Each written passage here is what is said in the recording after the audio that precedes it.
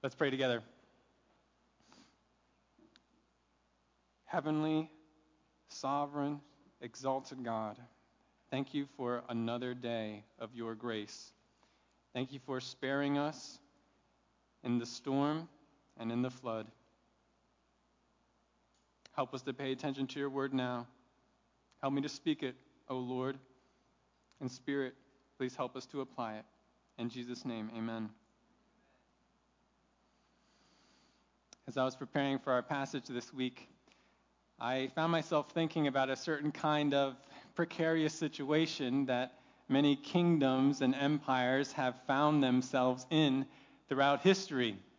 And that situation is when a teenager suddenly inherits the throne. Could you imagine what it would be like if a teenager was put in charge of our country? This kind of thing has happened in humanity's past. And the results are not great.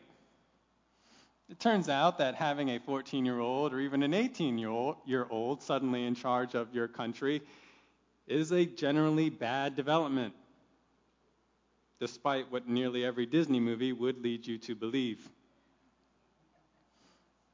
I like to read a lot about Roman history, and it's notable that 3 of the worst emperors that Rome ever saw all became rulers in their teens.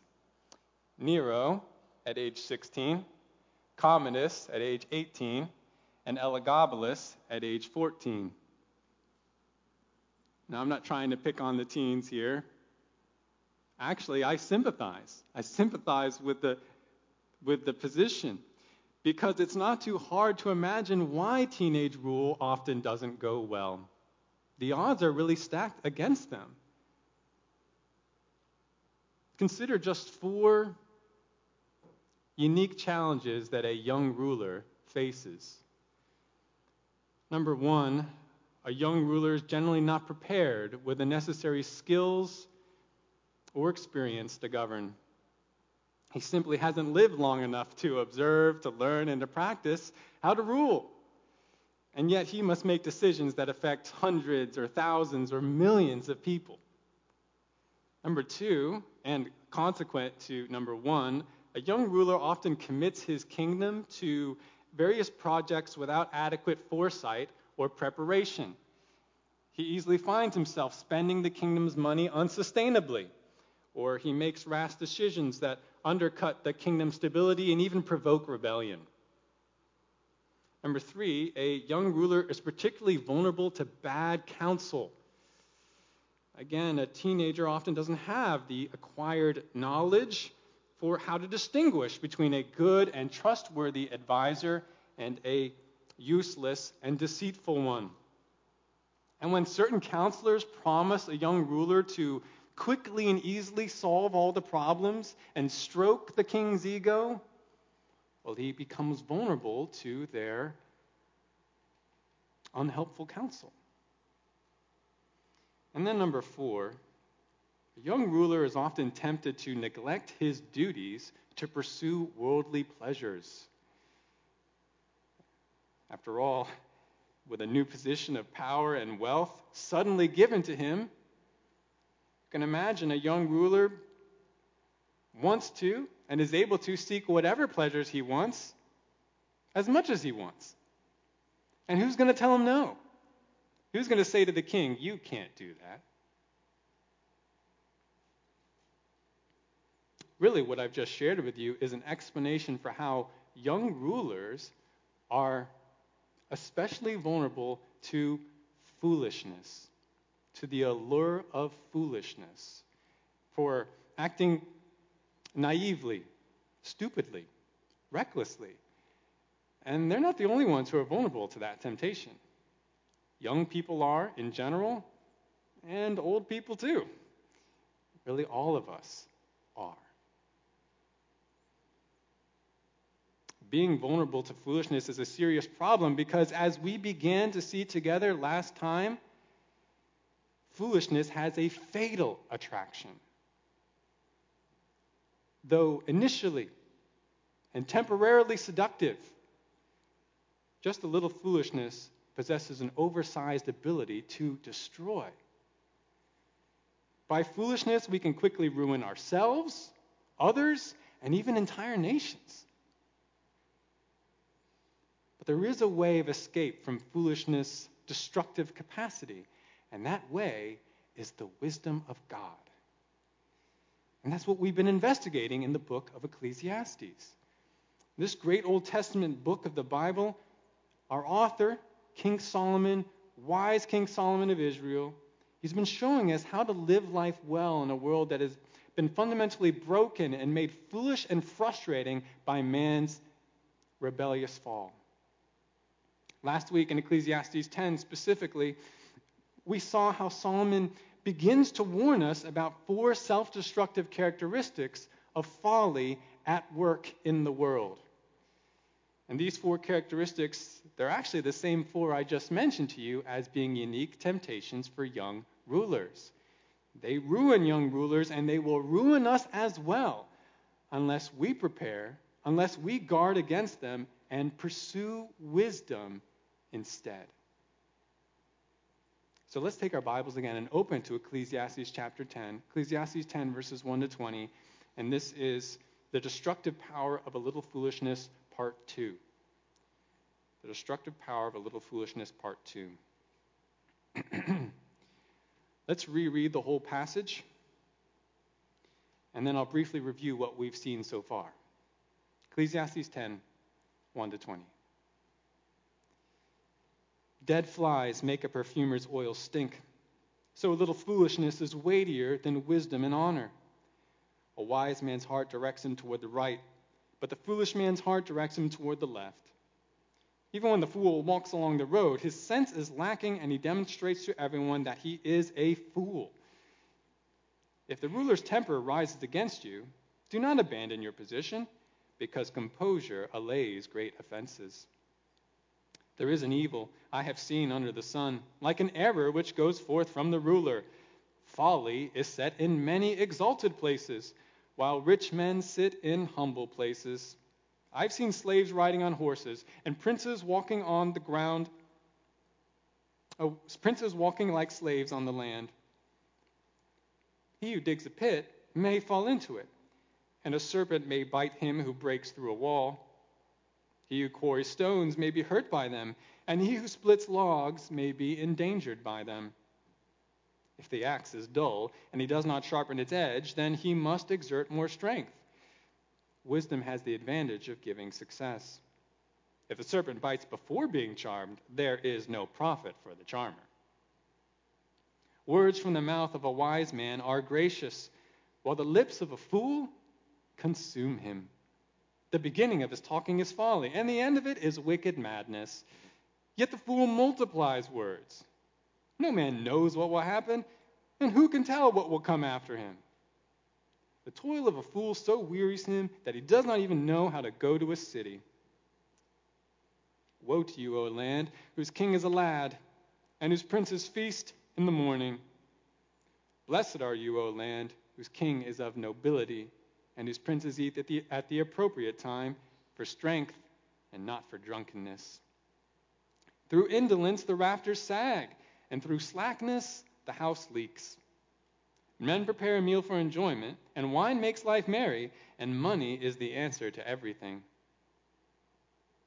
Furthermore, in your bedchamber, do not curse a king, and in your sleeping rooms do not curse a rich man, for a bird of the heavens will carry the sound, and the winged creature will make the matter known.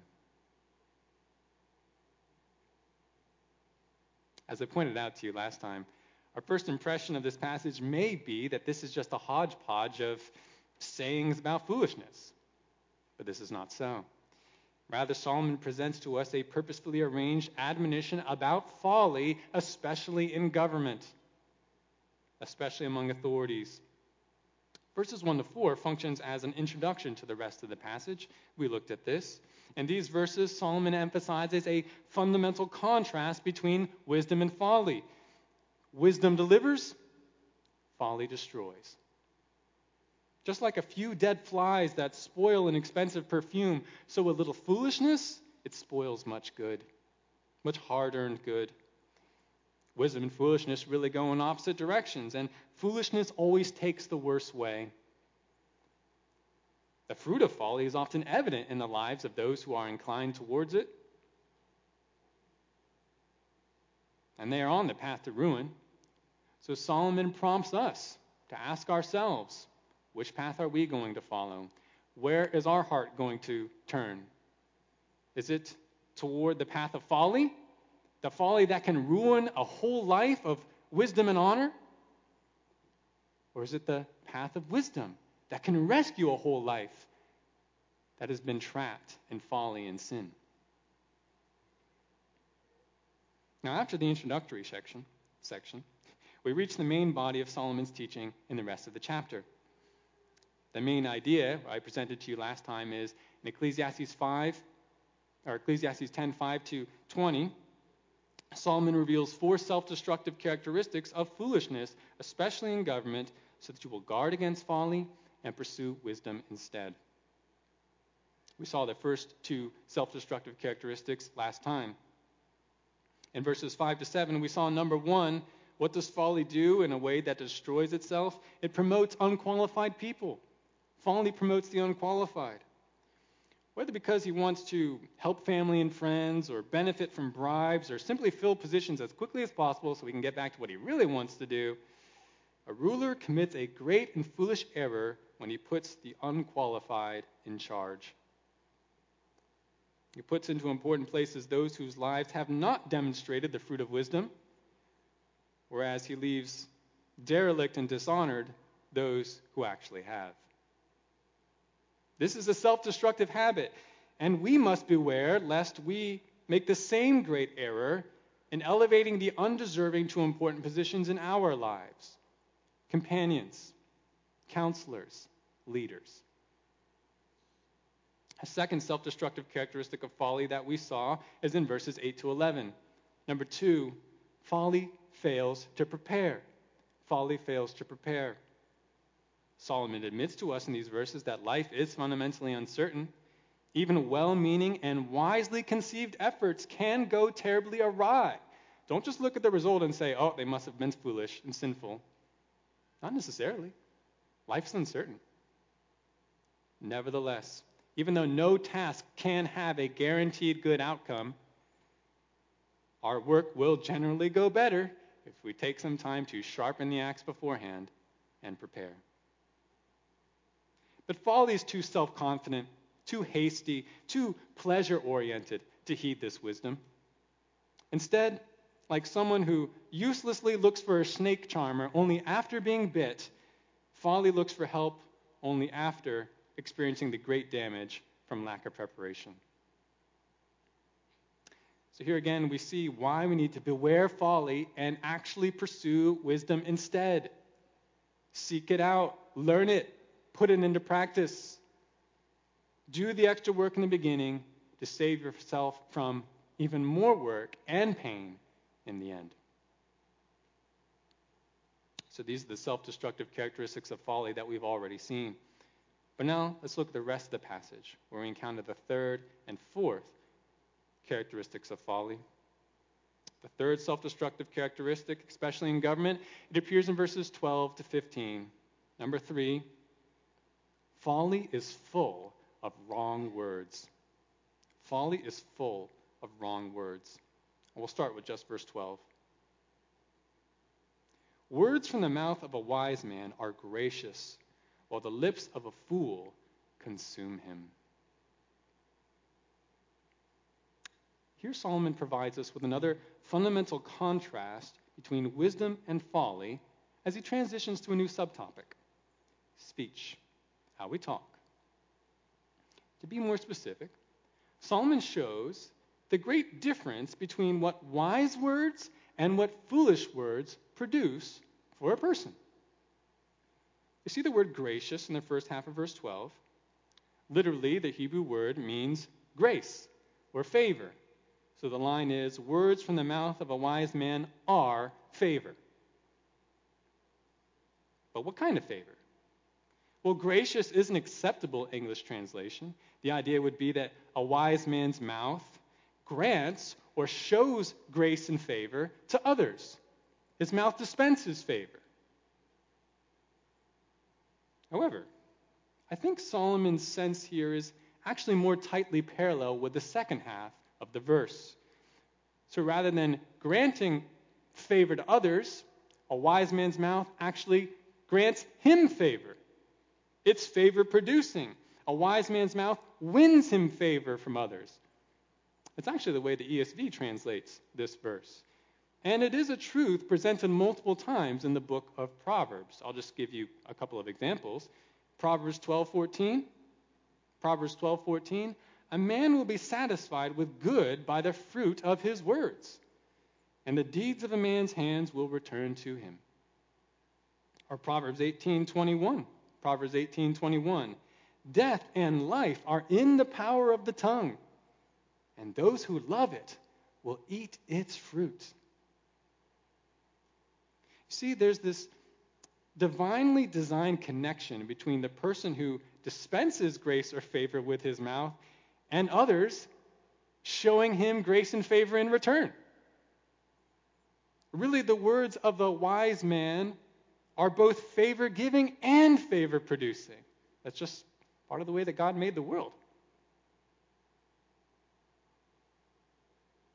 But what about the words of the fool? Notice the second half of verse 12. Solomon says, the lips of a fool consume him.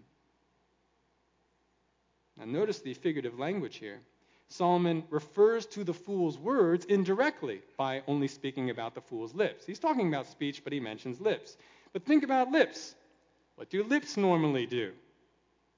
Besides facilitating speech, lips are part of the opening and closing mechanism of eating, of capturing, consuming, and swallowing food. Solomon's drawing our attention to that function of lips because notice what he says the lips of the fool consume. Himself. He consumes himself. He's chomping on himself. How? By his foolish words.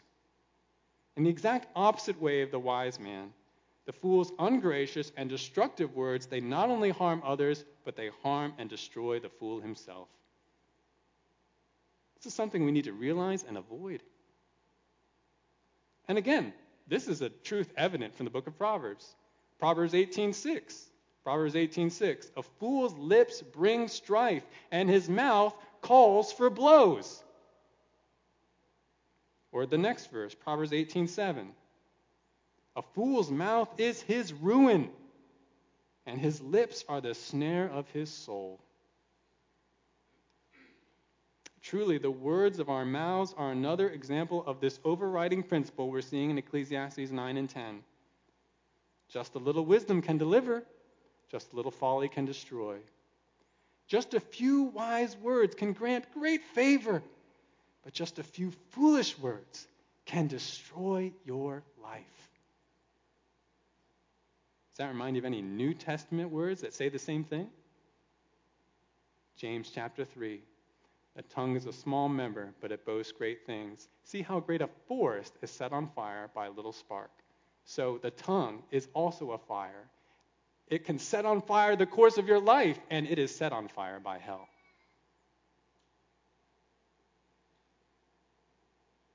But how exactly does this happen? How do foolish words come back to hurt a person? We'll consider some examples of foolish speech. This is not exhaustive. False words, flattering words, harsh words, impulsive words, ignorant words, gossiping words, boastful words. These can be temporarily helpful. It can be funny, clever, win you the favor of certain people. And the fool seems to get away with saying such things sometimes without any consequence. But what is the general outcome of these words over time? Well, these words become exposed for what they really are: evil and stupid. They get seen through. They get found out. They come back to bite the foolish speaker with a great loss of favor. The fool by his words, he finds relational, professional, and sometimes even physical consequences for his speech. He loses friends and reputation. He loses position. He's physically beaten up. Or even if he upsets someone powerful enough, vengeful enough, the fool can get himself killed by his words. All this over words. All this from little foolish words. The fool indeed devours himself by his own lips. But what about you? Have you ever experienced the self-destructive consequences of foolish words? Ever wished you could take back something evil and stupid that you said? There are no take-backs in life. But thank the Lord, there is forgiveness and healing in repentance, in humbling yourself and repenting. Better to guard against saying foolish words at all than to say them and try to undo their harm later. Harm against others, harm against yourself. Now, a few foolish words are damaging enough. We've all experienced the pain of that. Hopefully we learn. But the situation for the fool and his speech is much worse. Because look at verse 13. Verse 13. The beginning of his talking is folly, and the end of it is wicked madness. Notice here Solomon speaks about the beginning and end of the fool's speech. The beginning is folly, the end is wicked madness. Now we might infer a sense of progression here. What starts out as mere folly ends as something worse, wicked madness. But Solomon is likely using the terms folly and madness as basically synonyms here, because that's the way he uses it in other parts of Ecclesiastes. Ecclesiastes 1:17, 2:12, 7:25. So rather than describing a progression here, though foolish talk often does get worse over time, it does often degenerate, Solomon is describing just how thoroughly the fool's speech is marked by wrong words. From beginning to end, he is spouting folly, evil, insanity. He constantly speaks like someone who doesn't think straightly, someone who loves what is wrong. You see, for the fool, wrong words are not mere momentary stumbles. They are a way of life. They are his characteristic, his habit that he just can't get rid of. Yep, there he goes again, speaking more angry, insulting words. Yep, there she goes again, gossiping and complaining, like she always does. Proverbs 26:11 describes, I think, the situation well. A fool returns again and again to his wrong words like a dog returns to vomit. It's like he just can't help himself. Of course, again, the question we're meant to ask ourselves is, what about my mouth? Is my life characterized by wrong words? Do I characteristically speak foolishly? Because if so, the Lord through Solomon is showing you that you must turn from such words now. Turn from the foolish heart that is behind those words before you do more harm to yourself and to others. Now, what's often behind foolish words is a proud heart. Proud heart. And this same heart, it prompts a certain kind of arrogant speech from fools, which Solomon further describes in verse 14. Look at verse 14 now. Yet the fool multiplies words.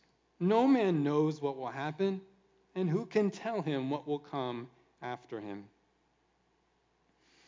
This is actually the fourth time in Ecclesiastes that Solomon highlights the folly associated with many words.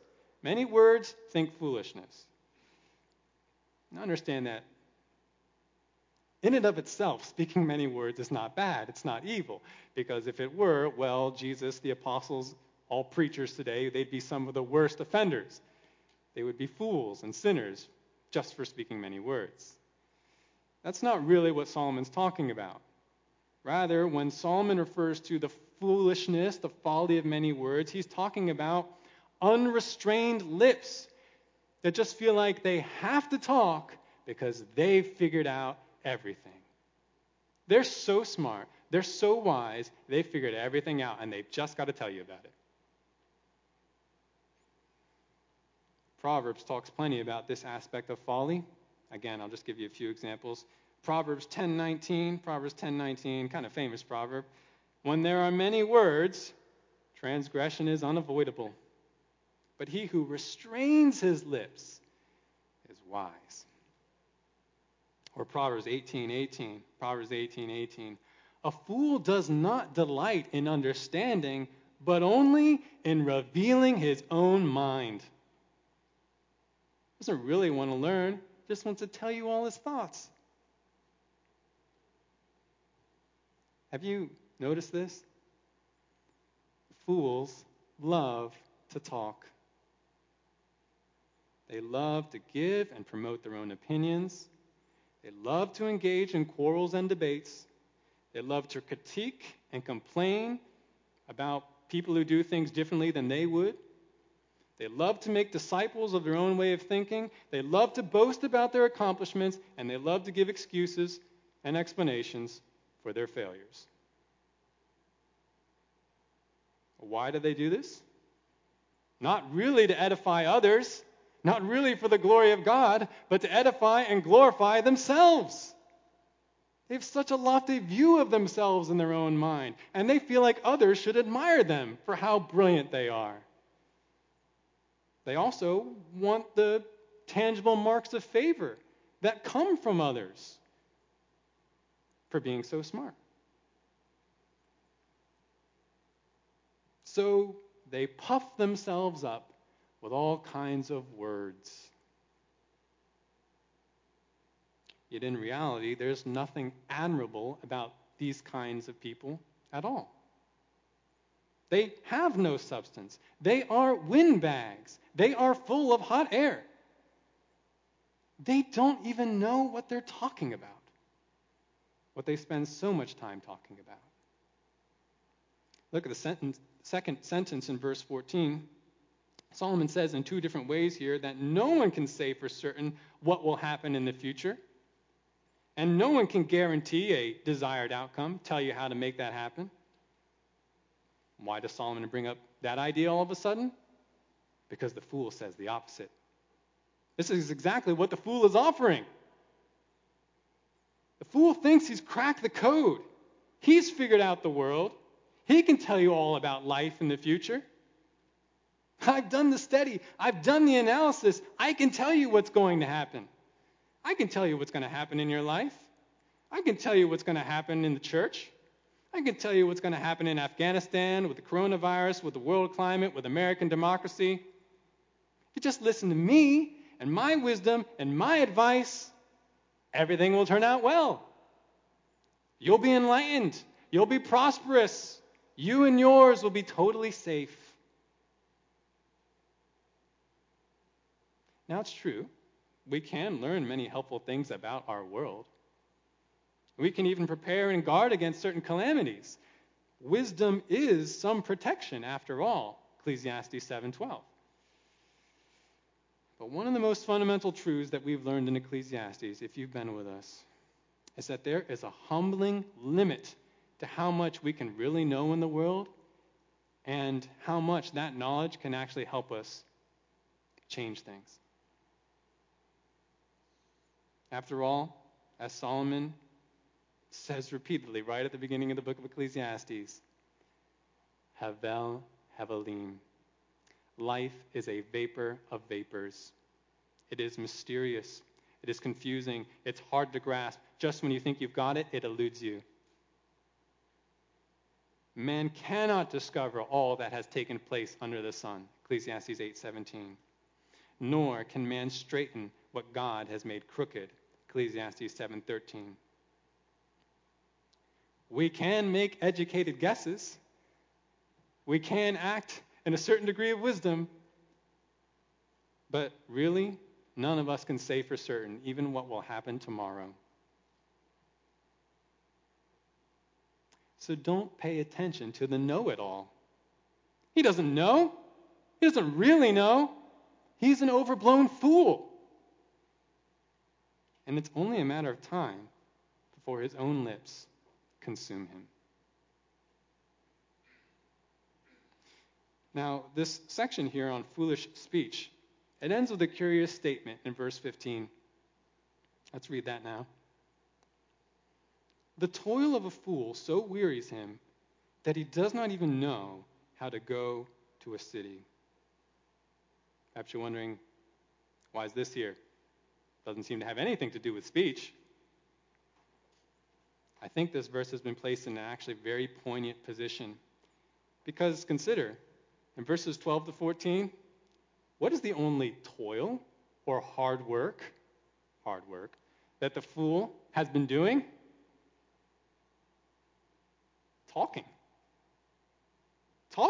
He just talks and talks and talks and talks for so long that he finally gets weary of his toil.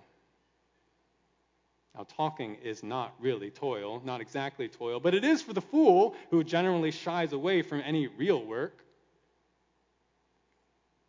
So exhausted from all his empty talking, it finally comes time for the fool to do something very basic and practical. Go to a city. You need to go walk to a city. Now, many errands might take a person to a city in the ancient world. Maybe he needs to buy something there, or find lodging there, or hire someone to do a job. Could be anything. But Solomon tells us that the fool is not able to do this. He's not able to do even this simple thing, not only because he's tired, but because he doesn't know how. He cannot figure it out. Yet how hard is it for a person to find his way to a city? I mean, today you can just fire up Google Maps, follow street signs, ask someone for directions, and you'll find a city before too long. You'll find a town. It wasn't that much harder in the ancient world. Just follow the roads. There aren't that many. Just look at the horizon. You can see a city right over there. Ask a passerby. They're going to the city. They know how to get there. They can tell you.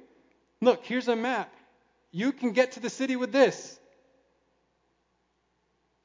It's supposed to be a no-brainer. But amazingly, the know-it-all fool can't do it. He still manages to get lost and never find the city. And who's hurt by this in the end? The fool is, and anyone who relied on him. Here then, Solomon is testifying of a truth that is also evident in Proverbs. The fool tends to neglect what is basic and practical and necessary for the sake of endless, useless talk. He's so busy talking, he never has time to actually do what matters. Proverbs 14:23. In all labor there is profit, but mere talk leads only to poverty.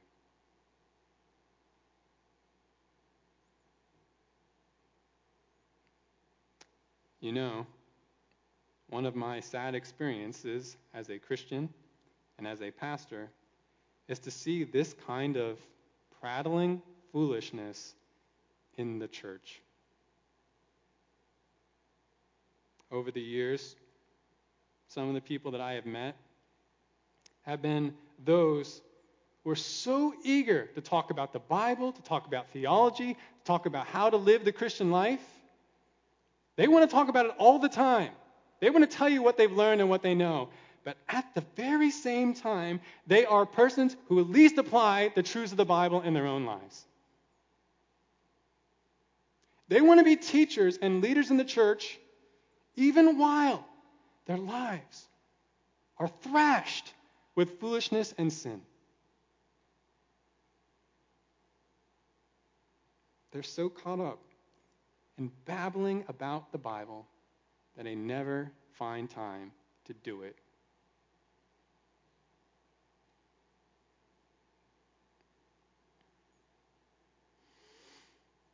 My friends, Solomon is right to warn us about how folly is so self-destructive by its multitude of wrong words, its endless speaking of wrong, useless words. Foolish words will destroy both those who speak them and those who listen to them. Whether king or counselor, whether elder or deacon or layman, we cannot afford to speak foolish words. If you're one who, when you look at it or when others look at it, you find out you're given to foolish speech, the time to humble yourself and repent is now. Do not risk doing more damage to your life, and do not risk the judgment of God, because you know what he says. The Lord himself says in the New Testament, I tell you, you will be brought to account for every careless word that you have spoken. By your words you will be acquitted, and by your words you will be condemned. What would God's judgment be about your words?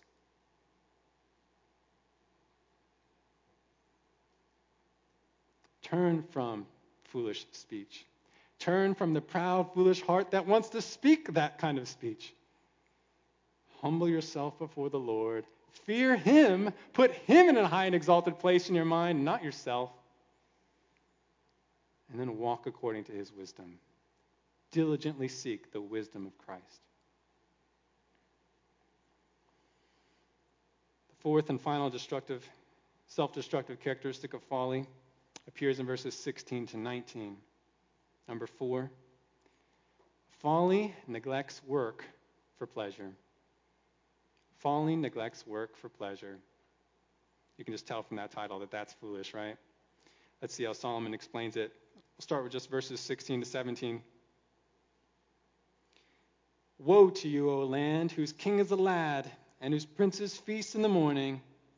Blessed are you, O land, whose king is of nobility, and whose princes eat at the appropriate time, for strength and not for drunkenness. The beginning of this last subsection features another clear contrast, this time between two types of kingdoms, probably theoretical, though they do exist in the world. A foolish kingdom in verse 16, and a wise kingdom in verse 17. Notice that the first word that Solomon pronounces on this foolish kingdom is woe. W-O-E. That word is an expression of great warning and lament. Woe to you! Alas! Distress is coming upon you. Ruin is at hand. Why? Well, just look at the kingdom's leadership. First, we're told that the king is only a lad. The Hebrew word here could refer to a boy or unmarried young man, or alternatively to a servant. Now, you've already heard me share in the introduction why it is precarious to have a young ruler, even a teenager, over your land. But if servant is the intended idea here, then that means that in this first kingdom, someone who is not of the royal line, someone who actually served the king previously, he has risen up, killed the king, and taken his place. He's a usurper. And I'm not sure which is worse, a usurper or a teenager on the throne. Either way, the kingdom is at the very top, unprepared and unqualified in its rule. But second, notice, we're told that the princes or leaders of this same kingdom are feasting in the morning. Now you might ask, well, what's wrong with a nice brunch? Well, there's nothing wrong with a brunch. That's not the idea here, as verse 17 clarifies. These leaders, when they eat in the morning, it's a drunken, riotous, gorging kind of feast. In the morning. And you can guess how much work is going to get done the rest of the day when you start that way. So this first kingdom then is indeed justly under a sentence of woe. Calamity, or this kingdom is ripe for calamity because the leaders are unprepared and too busy partying to do the necessary work of rule. This kingdom is in trouble. Now, contrast this with the second kingdom. The description of the second kingdom begins with an opposite word to the first, blessed, or we could even translate that as happy. Happy are you, O land, when you have a different kind of situation at the top of your country. Your king is of nobility. That is, someone who is qualified both by lineage and by training rules. Moreover, your princes eat at the proper time. Note that it's not the enjoyment of a fine meal that is the problem here. Feasting is not wrong, but it is the manner and the goal of the feasting that matters. The princes of the wise kingdom, they feast after their work is done. And they come away strengthened from their feast. Whereas the princes of the foolish kingdom, they stuff and inebriate themselves before doing any work, meaning that the work remains undone and the kingdom is weakened. From just these first two verses, we can already see the foolishly self-destructive nature of seeking pleasure over necessary work. There's a time to enjoy pleasure, but there's sometimes work that has to be done first. You can't neglect it. If you do, you're only hurting yourself. Well, actually, you're hurting others too. This kind of foolishness, it can destroy whole kingdoms. And certainly it can destroy what's going on in our lives. And work will always be necessary, even if it's just to maintain the good and wise accomplishments of those who came before. Look at verse 18 now. Look at verse 18. Through indolence the rafters sag, and through slackness the house leaks.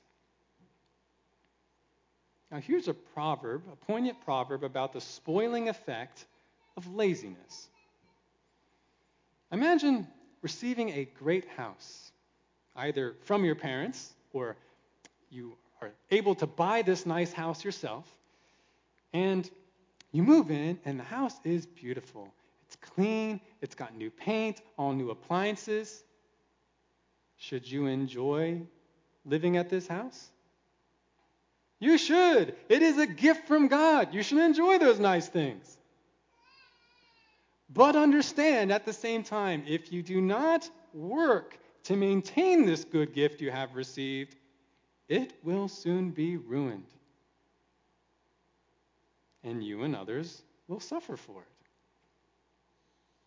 Solomon says, through indolence. Now, indolence is not a word we use very commonly. It just means laziness. But the word in Hebrew is actually more intense. We could say through extreme laziness. The beams that hold up your house will bow and sag. You don't have to do anything for your house to start falling apart. That'll happen all by itself. But if you stand by and do nothing as it happens, well, not only will your house look worse over time, not only will it develop more problems over time, but eventually it will collapse. Maybe even right on top of you. If you neglect work for pleasure, you will pay for it with the loss of what good you still have. Now, the saying in the second half of the verse is similar, but I think a little humorous. Literally, it says slackness there, but the term is literally through the sinking or the laying low of hands.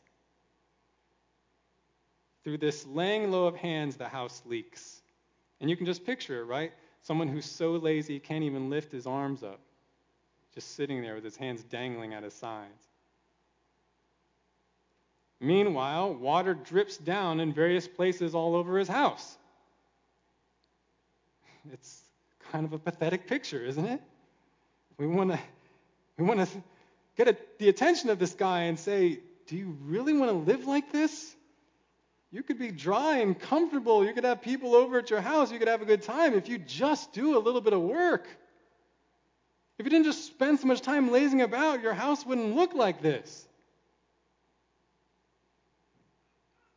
This is the self-destructive path of the fool. And it is the path that we must flee for the path of wisdom. Now, consider this situation. What if the sluggard actually justifies his behavior to you by saying, "But I'm just trying to enjoy life. Life is uncertain. Death is certain. Shouldn't I enjoy God's gifts while I can? Why should I bother myself with so much painful work?" Now, I raise this theoretical retort to you because of verse 19. Let's look at verse 19 now. Men prepare a meal for enjoyment, and wine makes life merry, and money is the answer to everything.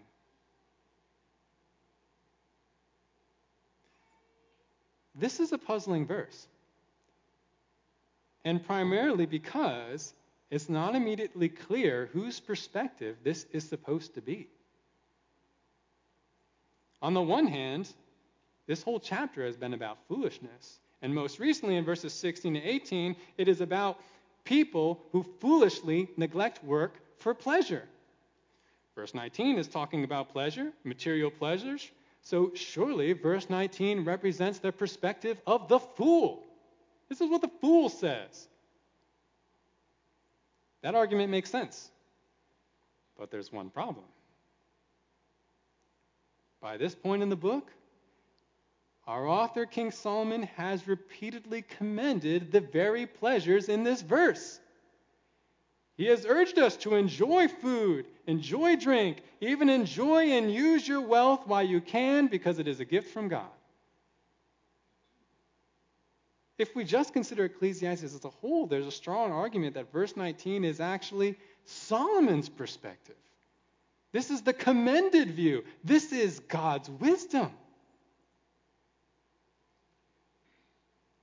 So which is it? Is verse 19 the voice of folly or the voice of wisdom? That is a difficult question, but you know what I think the best answer is? It's both. You see, if you fear God, and if you value the goods of the world with a proper valuation, then verse 19 is good counsel. You should take time to enjoy and even be merry with good food and good drink. You should also work hard to make money so that you can deal with the unexpected and frequent problems of life. As Solomon says in another place in Ecclesiastes, wisdom is protection as money is protection. Money does answer. It seems to answer almost everything. However, fools love to take what is right and wise and twist it out of its proper proportion. After all, just look at the book of Corinthians. How did the Corinthians, in different ways, justify foolish and sinful living? All things are lawful for me in Christ. Didn't you teach us that, Paul? They took a true statement from God and used it to justify wrong living. I think that's why verse 19 appears the way that it does here. Lazy, self-destructive fools who pursue pleasure over necessary work can easily justify doing so by appealing to God's own word.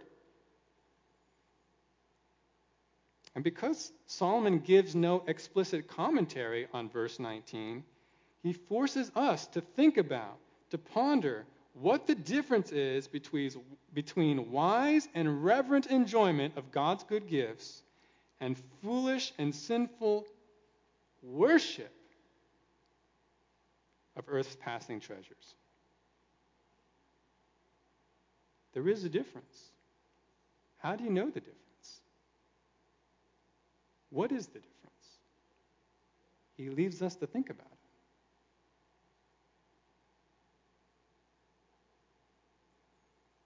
Now, surely, part of how you can tell the difference is informed by the context.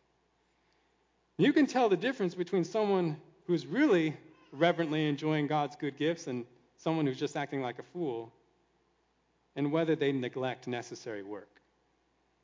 Now, don't tell me you're trying to just enjoy God's good creation if you're not doing the work that you clearly should do right in front of you. And if worshipful enjoyment is really the goal of a lazy fool, then he would not stay on his path. Because one, he would realize that work itself is part of the enjoyable portion that we have in this life. We've already heard that from Solomon. Work is part of your reward. And two, if one does the necessary work, then he has greater enjoyment. If you don't do the work, your enjoyment is going to be less, and it's going to disappear quickly. It will fall apart, just like a house does. In other words, there is a similar principle evident in verses 16 to 19 here as in verses 8 to 11.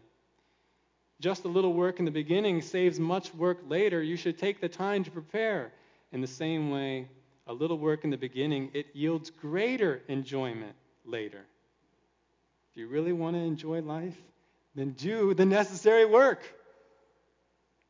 Don't be lazy. And this is not just a good word for rulers. It's a good word for all of us. Whether we are leaders or not, whether we are young or whether we are old. With verse 19 then, we reach the end of Solomon's main section of teaching about these 4 self-destructive characteristics of foolishness that so often appear even in government and levels of authority. And Solomon shows these to us so that we will guard against folly and seek God's wisdom instead. You have to choose and pursue a different path. To review those self-destructive characteristics of foolishness, we saw, number 1, folly promotes the unqualified. Number 2, folly fails to prepare. Number 3, folly is full of wrong words. And number 4, folly neglects work for pleasure. It's a stupid path.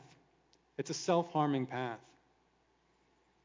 And if these characteristics are part of your life, and they're part of the way that you lead your family or lead in a ministry in the church or run your business, it's time to change. A little foolishness can destroy so much good. Don't risk it. It will happen. Your gracious God is speaking to you from Ecclesiastes today. He wants what is good for you. That's why he gives you this wisdom. You can benefit from it if you will, as I said before, humble yourself before God. That's what Solomon's all about in this book. You need to humble yourself. Realize you're not God. He's God. Humble yourself. Realize the treasures of the world for what they are. They're good, but they're limited. They're not the way to ultimate gain. Stop treating them as if they are. They're vapor in the end. Stop clinging to the treasures of the world and instead take God as your treasure. Take Christ as your treasure. Take him as your portion in your passing days. And as you do, as part of your doing that, live each day in thankful enjoyment of what God does provide for you and in the wisdom that he leads you in. We should see by now just how valuable, how critical really God's wisdom is for life. And I think everyone here would say, yep, I need God's wisdom. I need God's wisdom. But let me ask you, what are you doing to grow in God's wisdom? How are you actually pursuing it? It's not just going to be beamed down to you from above. God uses means. And he's told us about those means in his word. You grow in wisdom by subjecting yourself to the word, actually reading it, by praying to God, by fellowshipping with the saints, by taking part of the one anothering ministry that Ephesians 4 was talking about. So what priority do those things have in your life? You say, yep, I want wisdom. I need wisdom. Does your life show that you're actually pursuing it? What practical steps are you taking to grow in wisdom? Because if you're not really doing anything, then don't kid yourself. You're not pursuing wisdom. You don't think it's important. It's like you've heard this passage and yet you haven't. Like you totally are ignoring what God says to you through Solomon. Wisdom is precious. God's wisdom is a gift to us. Do you treat it that way? You need to pursue it. You need to pursue it the way that Proverbs and other places in the Scripture urge you to do so. With all your heart, like it's treasure that you're willing to go deep underground to find. Do that for your own good. And let's do that together as a church. You'll benefit. We'll all benefit. And God will be glorified. This is His design.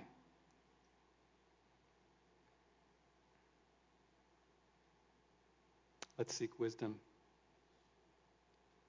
But before we close, you may have noticed I haven't talked about verse 20 yet. Let's read that verse now. Ecclesiastes 10:20. Furthermore, in your bedchamber, do not curse the king, and in your sleeping rooms, do not curse a rich man, for a bird of the heavens will carry the sound, and the winged creature will make the matter known. Huh? What's this random bit of concluding advice? Actually, I don't think it's random. It's similar to the bit of advice that we saw back in verse 4. I mentioned to you last time that bookending Solomon's examination of these self-destructive, foolish characteristics, there are two pieces of very practical advice when it comes to dealing with authorities and foolishness.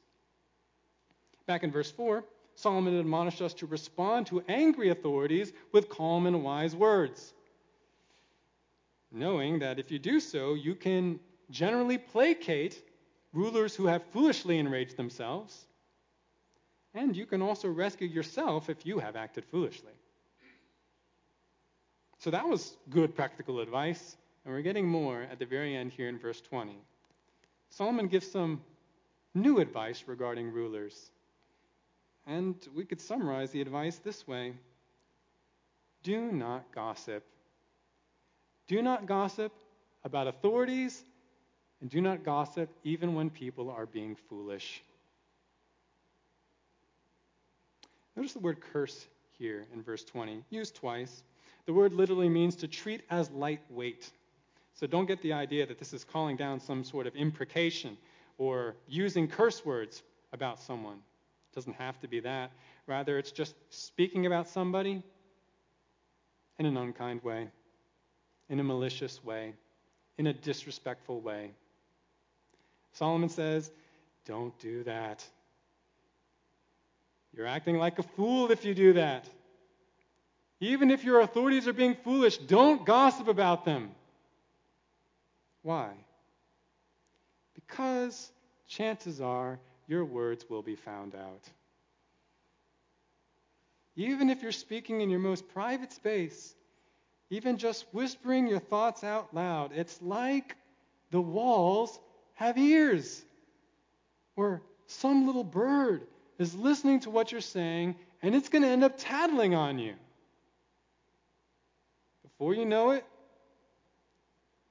you're going to be summoned by that authority that you thought you maligned in secret, and you will have to answer for your words. You say, hey, this sounds like a totalitarian country. Is this 1984? Certainly, this is very applicable in those settings, but it doesn't have to be there. This is generally true in all places and times.